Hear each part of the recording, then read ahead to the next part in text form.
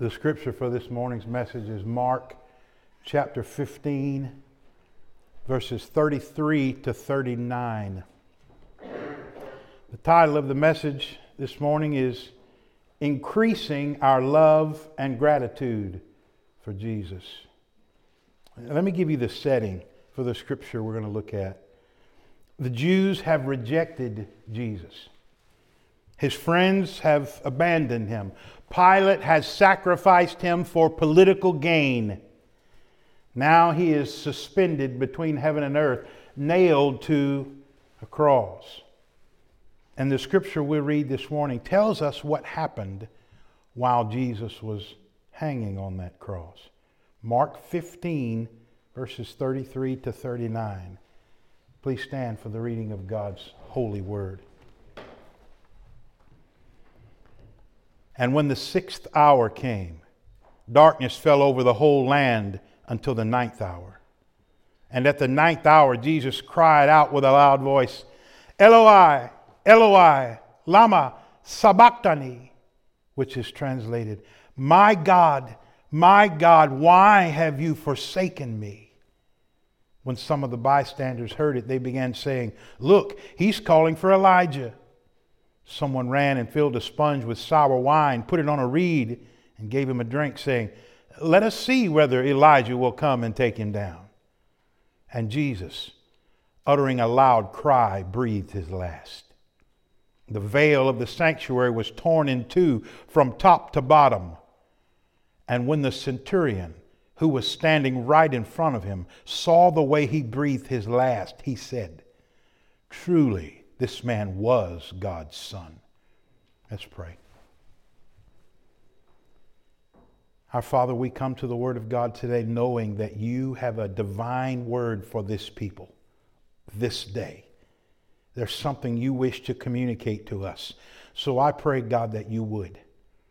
By your Spirit, enable me to speak clearly the Word of God.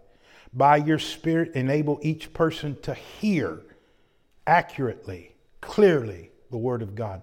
Do your work in this people through the preaching of your Word. We ask it for Christ's sake. Amen. Please be seated. There's a TV commercial that has a young man who's struggling with whether or not he should go through with an arranged marriage. This is a man who's moved to America, but he's from a country where all marriages are arranged. And his parents have arranged a marriage for him, and his bride is supposed to be coming to America to be with him. But he's been in America long enough, he's having second thoughts about this whole arranged marriage thing, and he doesn't know if he should go through with it. He's never seen this woman, never met her, doesn't know anything about her. But the day she is to fly into the airport, he decided that he would go and do his duty. He went and he dutifully waited for her, and he had his flowers in hand, but to tell you the truth, he had kind of a gloomy expression on his face. But when she stepped through the terminal, everything changed. She was absolutely beautiful. She was stunning. Suddenly, his glum demeanor disappeared. The thought of marrying this woman was no longer a dreaded duty. He was delighted at the thought of marrying her. What had changed? He'd seen her. Sometimes you and I as Christians can get in the habit of just going through the motions in our Christian life out of a sense of duty, not out of delight. But the reality is the Christian life should be lived out of an overflow of love and gratitude for Jesus. Obedience and faithfulness to Jesus should be driven by delight in Jesus. It should never be just done out of a sense of duty. If you're born again today, there is at least a spark of love and gratitude for Jesus in you. But how can you fan that spark into flame? How can you increase your love and gratitude for Jesus? How can you get to the place that you're not walking in your Christian walk out of a sense of duty, but truly out of a delight, out of an overflow of love and gratitude? Maybe just the thing we need is to see him. Maybe just the thing we need to increase our love and gratitude for Jesus is for us to see him. So today we're going to take a fresh look at our Savior. Specifically, we're going to take a fresh look at Jesus' death on the cross. And my prayer that it's as we do, you will find your love and gratitude for Jesus increase and burn brighter and hotter than it ever has. There are three things we see when we look at Jesus' death on the cross. Here's the first one. On the cross, Jesus died alienated from God. On the cross, Jesus died alienated from God. Now, the physical suffering that Jesus endured is worse than any suffering you and I could ever imagine. But the worst of Jesus' suffering wasn't the physical suffering. Verse 33 tells us that at approximately noon it grew dark, and the darkness lasted till 3 o'clock. So Jesus is put on the cross about 9 o'clock in the morning. At about noon, the land goes dark and stays that way for 3 hours. Something you need to understand. In the Bible, darkness during the day is a sign of God's judgment. In the book of Amos, God declares that he's going to bring judgment against the nation of Judah because of their sinfulness.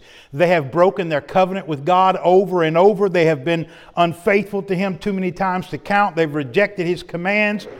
And God says he's going to bring judgment against them. But I want you to listen to the way he describes the day their judgment will come. This is in Amos chapter 8, verses 9 and 10. It will be in that day, declares the Lord, that I will make the sun go down at noon and make the earth dark in broad daylight. Then I will overturn your feasts into mourning and all your songs into lamentation. I will bring up sackcloth on everyone's loins and baldness on every head. I will make it like a time of mourning for an only son, and the end of it will be like a bitter day. He says this day of judgment, it's going to be marked by the sun going down at noon, dark in broad daylight. Another example of that is the 9th plague against Egypt. You remember the 10 plagues? What was the 9th one? It was darkness.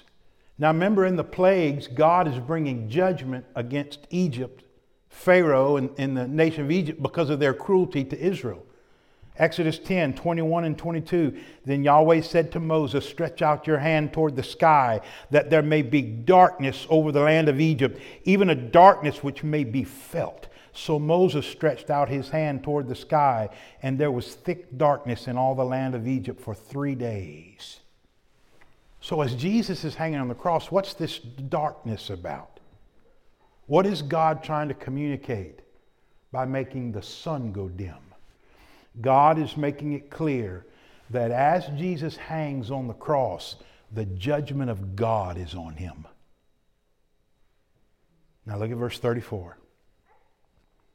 It's approximately 3 o'clock. Jesus has been on the cross for 6 hours. And with a loud cry, he quotes from Psalm 22:1, Eloi, Eloi, lama sabachthani. My God, why have you forsaken me? 6 hours after he was placed on the cross, 3 hours of darkness, and Jesus feels abandoned by God. Now, Mark puts an emphasis on the way Jesus utters this cry. Did you notice it? He puts a double emphasis there. He says he cried out with a loud voice. He's emphasizing the way Jesus cries. Why is he doing that? He wants us to see and feel the depth of Jesus' emotion. He wants us to feel the intensity of Jesus' agony in this moment. Let me read you what one Bible commentator said. Jesus' shout is not merely an expression of emotion. In view of his previous emphasis on the necessity of his death, on God's purpose for his mission that he become a ransom for many, on his sacrificial pouring out of his blood, which inaugurates the new covenant, and on knowing that his death means God striking the Son according to the Scripture. Jesus' shout is the acknowledgement that his abandonment by God is real. Did you catch that? Jesus' shout is his acknowledgement that his abandonment by God is real. Remember this: sin separates us from God. When Adam and Eve sinned in the Garden of Eden, they were exiled from the garden. They were separated, removed from the presence of God. When Israel broke its covenant with God, they were what? Exiled, sent into a foreign land, away from the promised land, away from the presence of God in the temple. You see, that's what's happening on the cross. Jesus is enduring the reality of being exiled from his Father as a result of our sin being placed on him.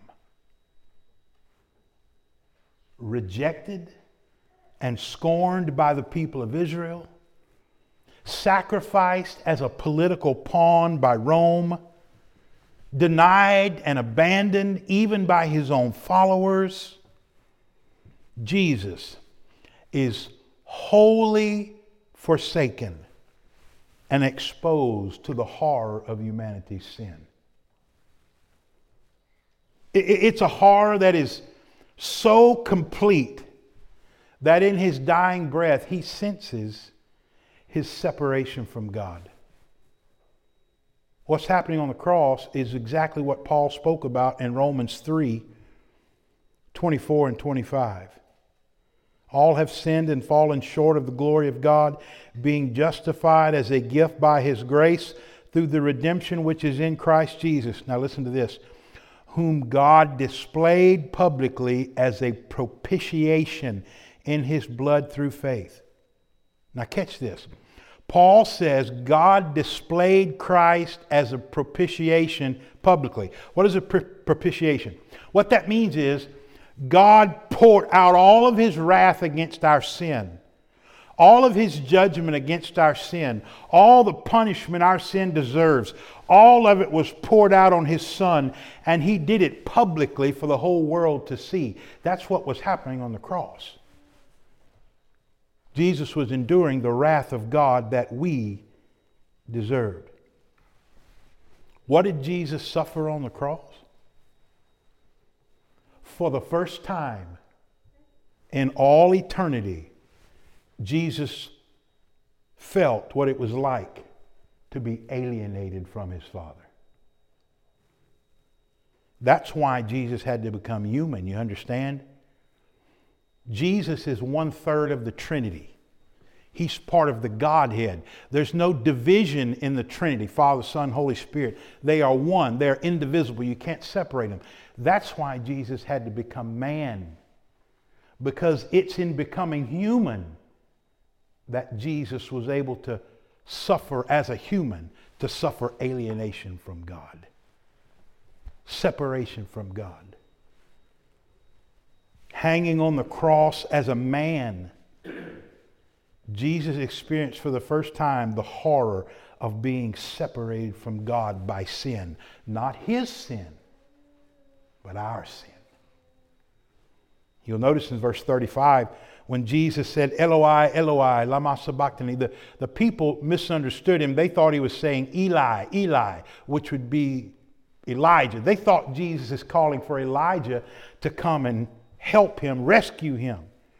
So in verse 36, you'll notice they bring him a sponge with sour wine, put it up on a reed and give it to him. What are they doing? Well, they want to hydrate him. They want to keep him alive long enough to see if Elijah will actually come and rescue him. But no one was coming to rescue Jesus. Not Elijah, not a host of angels, nobody. Jesus would die on that cross, and he would die alienated from God because of our sin. He did that for you. He was alienated from God so you wouldn't have to spend eternity shut out of the presence of God. Don't you love him? Aren't you grateful? On the cross, Jesus died alienated from God. But why? Notice this. On the cross, Jesus died to provide access to God. On the cross, Jesus died to provide access to God. We've already seen that Jesus died on the cross, suffering the separation from God that our sin deserves. But what did that accomplish? Well, we see that in verses 37 to 38.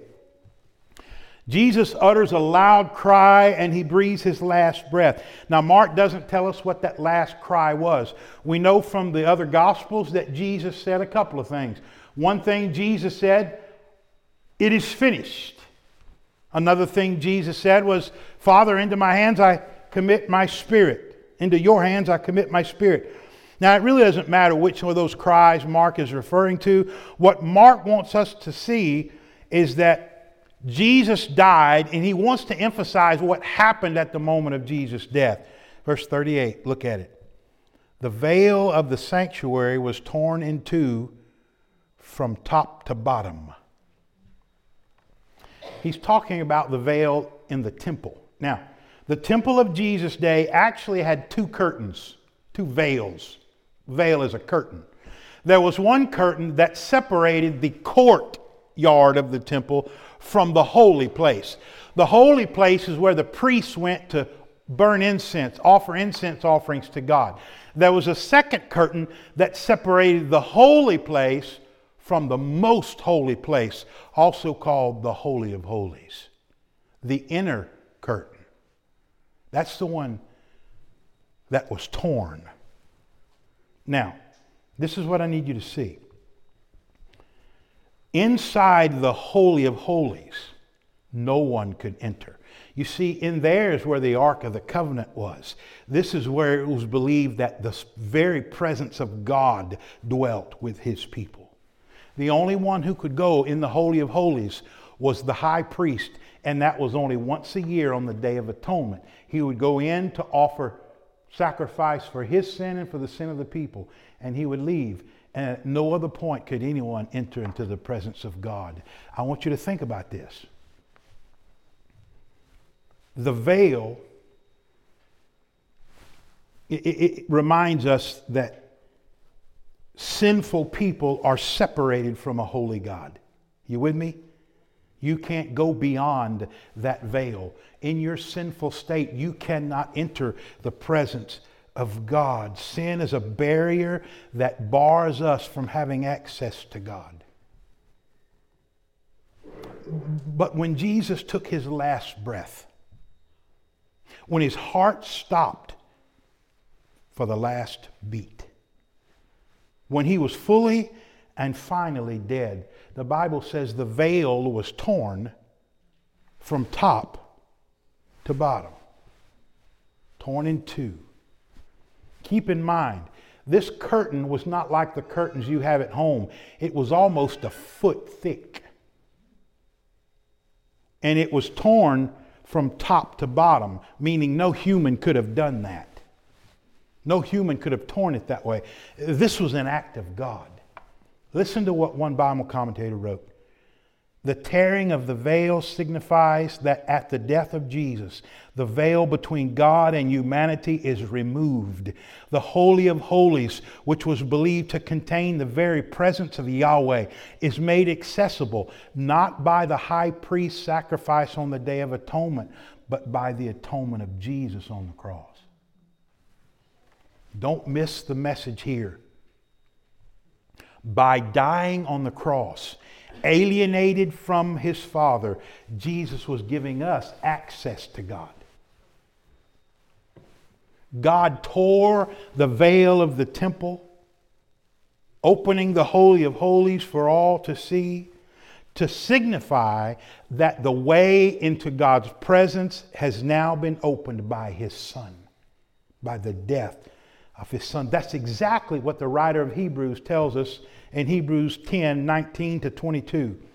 Therefore, brothers, since we have confidence to enter the holy place by the blood of Jesus, by a new and living way which he inaugurated for us through the veil, that is his flesh.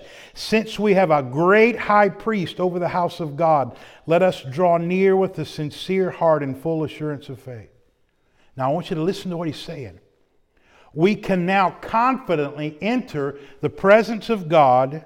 We can draw near to God. How? This is what he says. By a new and living way which Jesus inaugurated for us through the veil that is his flesh.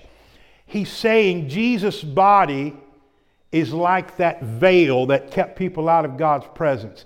And when Jesus' body was torn, broken, that's what opened the presence of God. What he's saying to us is simply this. By his death, Jesus opened the way for us into the very presence of God. Now, we know from the very first Bible verse we learned, John 3:16, that Jesus died to give us eternal life. God so loved the world, he gave his only begotten Son, that whosoever believes in him should not perish, but have what? Everlasting life. We know that he died to give us eternal life. What is eternal life? John 17:3 tells us. This is eternal life, that they may know you, the only true God, and Jesus Christ whom you have sent. Jesus says eternal life is knowing God.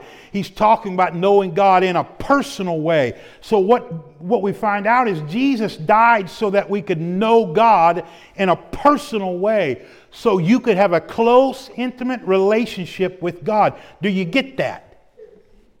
Jesus died to give you a close, personal, intimate relationship with God. Because of Jesus' death on the cross, you have the very presence of God with you and living in you. That means you can go to God at any time for any reason without any fear of being turned away. That means you can experience God as your Father who provides for you and protects you and guides you and disciplines you. That means you can know and experience the presence of God in his nearness in times of difficulty and in times of joy. You can have his peace in seasons of pleasure, in seasons of pain. Listen, because Jesus died, alienated from God, you now have access to God. You can have sweet fellowship with God. You don't have to go through a priest. You don't have to go to a temple. Anytime and anywhere you can be with God because he is with you and he is in you. How is that possible? How can any human being enjoy that kind of access to God? Simple. You have access to God because Jesus was alienated from God. Listen, Jesus removed the sin that shut you out of God's presence. And he did it by taking it upon himself in the cross. Instead of you being alienated from God forever, Jesus was alienated from God in your place on the cross.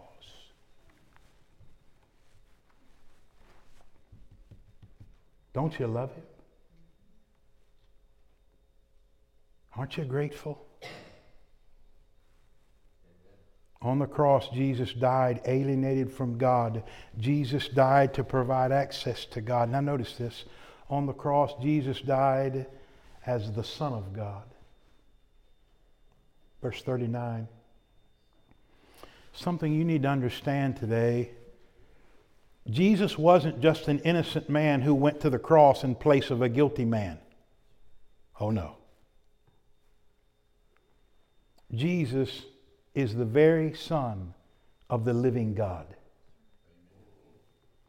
In verse 39, we are introduced to a Roman centurion. When the centurion who was standing right in front of Jesus saw the way he breathed his last, he said, "Truly this man was God's Son." This is a Roman soldier who was in charge of the execution squad. There would be a squad of soldiers who carried out the execution. They were experts. They'd done this hundreds of times. And he was in charge of the squad. Mark tells us he was standing right in front of Jesus. Literally, it means he was standing opposite Jesus. In other words, the centurion had a front row seat for Jesus' death. When he saw the way Jesus died, he said, "Truly, this man was God's Son." That poses a question. What is it about Jesus' death that made such an impression on this man? Maybe it was the darkness in the middle of the day. Maybe it was the way Jesus cried, "It is finished," when a man who is weakened and can hardly breathe could somehow muster the strength to make a loud cry and then breathe his last. Maybe that was it. Somehow the things Jesus said and the way Jesus died on the cross convinced this Roman soldier that this Jesus was not the rebel and insurrectionist that they had accused him of being. No. He had to be something more. There's only one explanation. He must be the Son of God. The Jewish leaders said that was blasphemy. The disciples believed in Jesus, but they still didn't really get it. They didn't really know who he was. Instead, a Roman soldier, the very one in charge of crucifying Jesus, he is the first person in Mark's gospel to call Jesus the Son of God. The first one. Now, it's not likely he understood all that meant theologically. He probably didn't have a well-developed understanding of what it means for Jesus to be the Son of God. But somehow, not by watching Jesus' life, but somehow by watching Jesus' death, he knew this is God's Son. According to John chapter 1, verse 14, Jesus is God made flesh who came to dwell with us.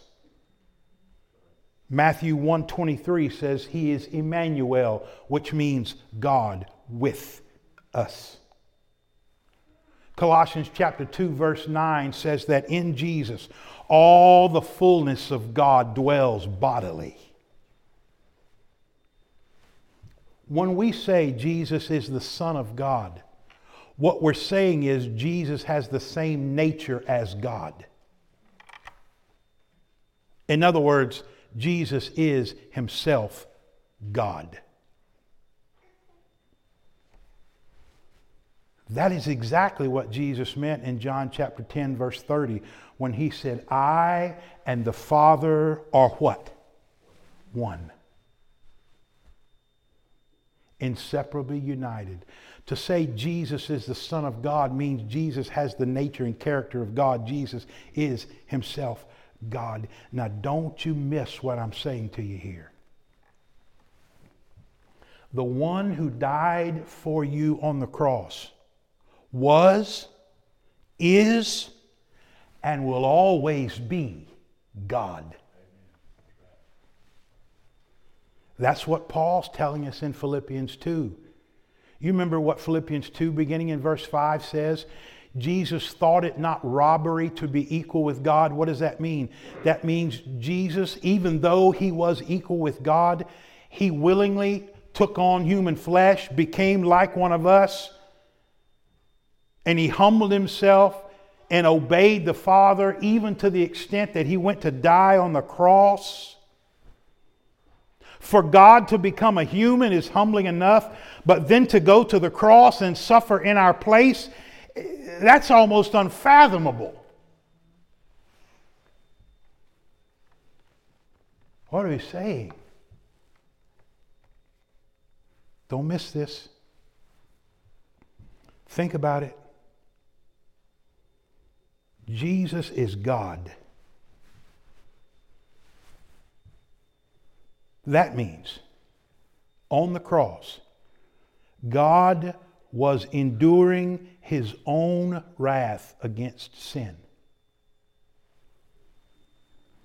Let me say that another way.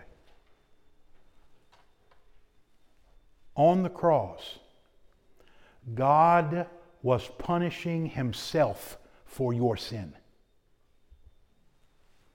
Did you hear that?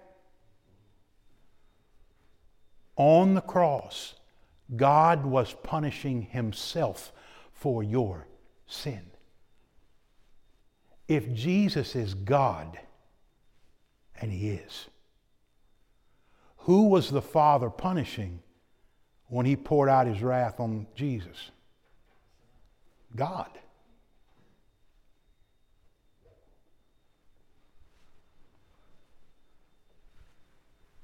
God was punishing himself for your sin. It's not enough just to say Jesus died for you. You have to understand who Jesus was. Jesus was God giving himself for sinful, rebellious humans. He did that so you could have access to him. I ask you again. Don't you love him? Aren't you grateful? What do we see when we look at the cross? What was really happening there? Listen, what I'm trying to say to you today is this. Our love and gratitude for Jesus increases when we realize that on the cross, the Son of God was alienated from God so we could have access to God. When you let that truth sink in, that becomes fuel for your love and gratitude for him. It makes you love him more. It makes you want to thank him more when you really realize that God went to the cross, was alienated from his Father so that we can have access to God. Close your eyes with me for just a minute. I want you to picture him there. I want you to see in your mind your Lord Jesus on the cross. He's broken. He's bleeding. He's barely recognizable. Now try to imagine the darkness. It's the middle of the day, but the darkness is so thick you can almost feel it. The sun is dimmed as the wrath of God against humanity's sin has been placed on the Son of God. A sense of abandonment that he has never known in all of eternity overtakes him. He can no longer sense the nearness of his Father. He's been exiled. He's been alienated from God because of your sin. You see him? Suspended between heaven and earth. With a loud cry, he draws his last breath.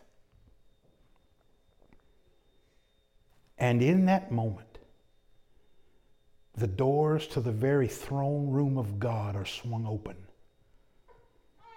God the Father invites you to come to him. He invites you to live in a close personal relationship with him. He is your Father. You as his child. He is your shepherd. You as his sheep. For the first time, you can glorify and enjoy God the way you were created to. you now have access to God. How in the world is that possible?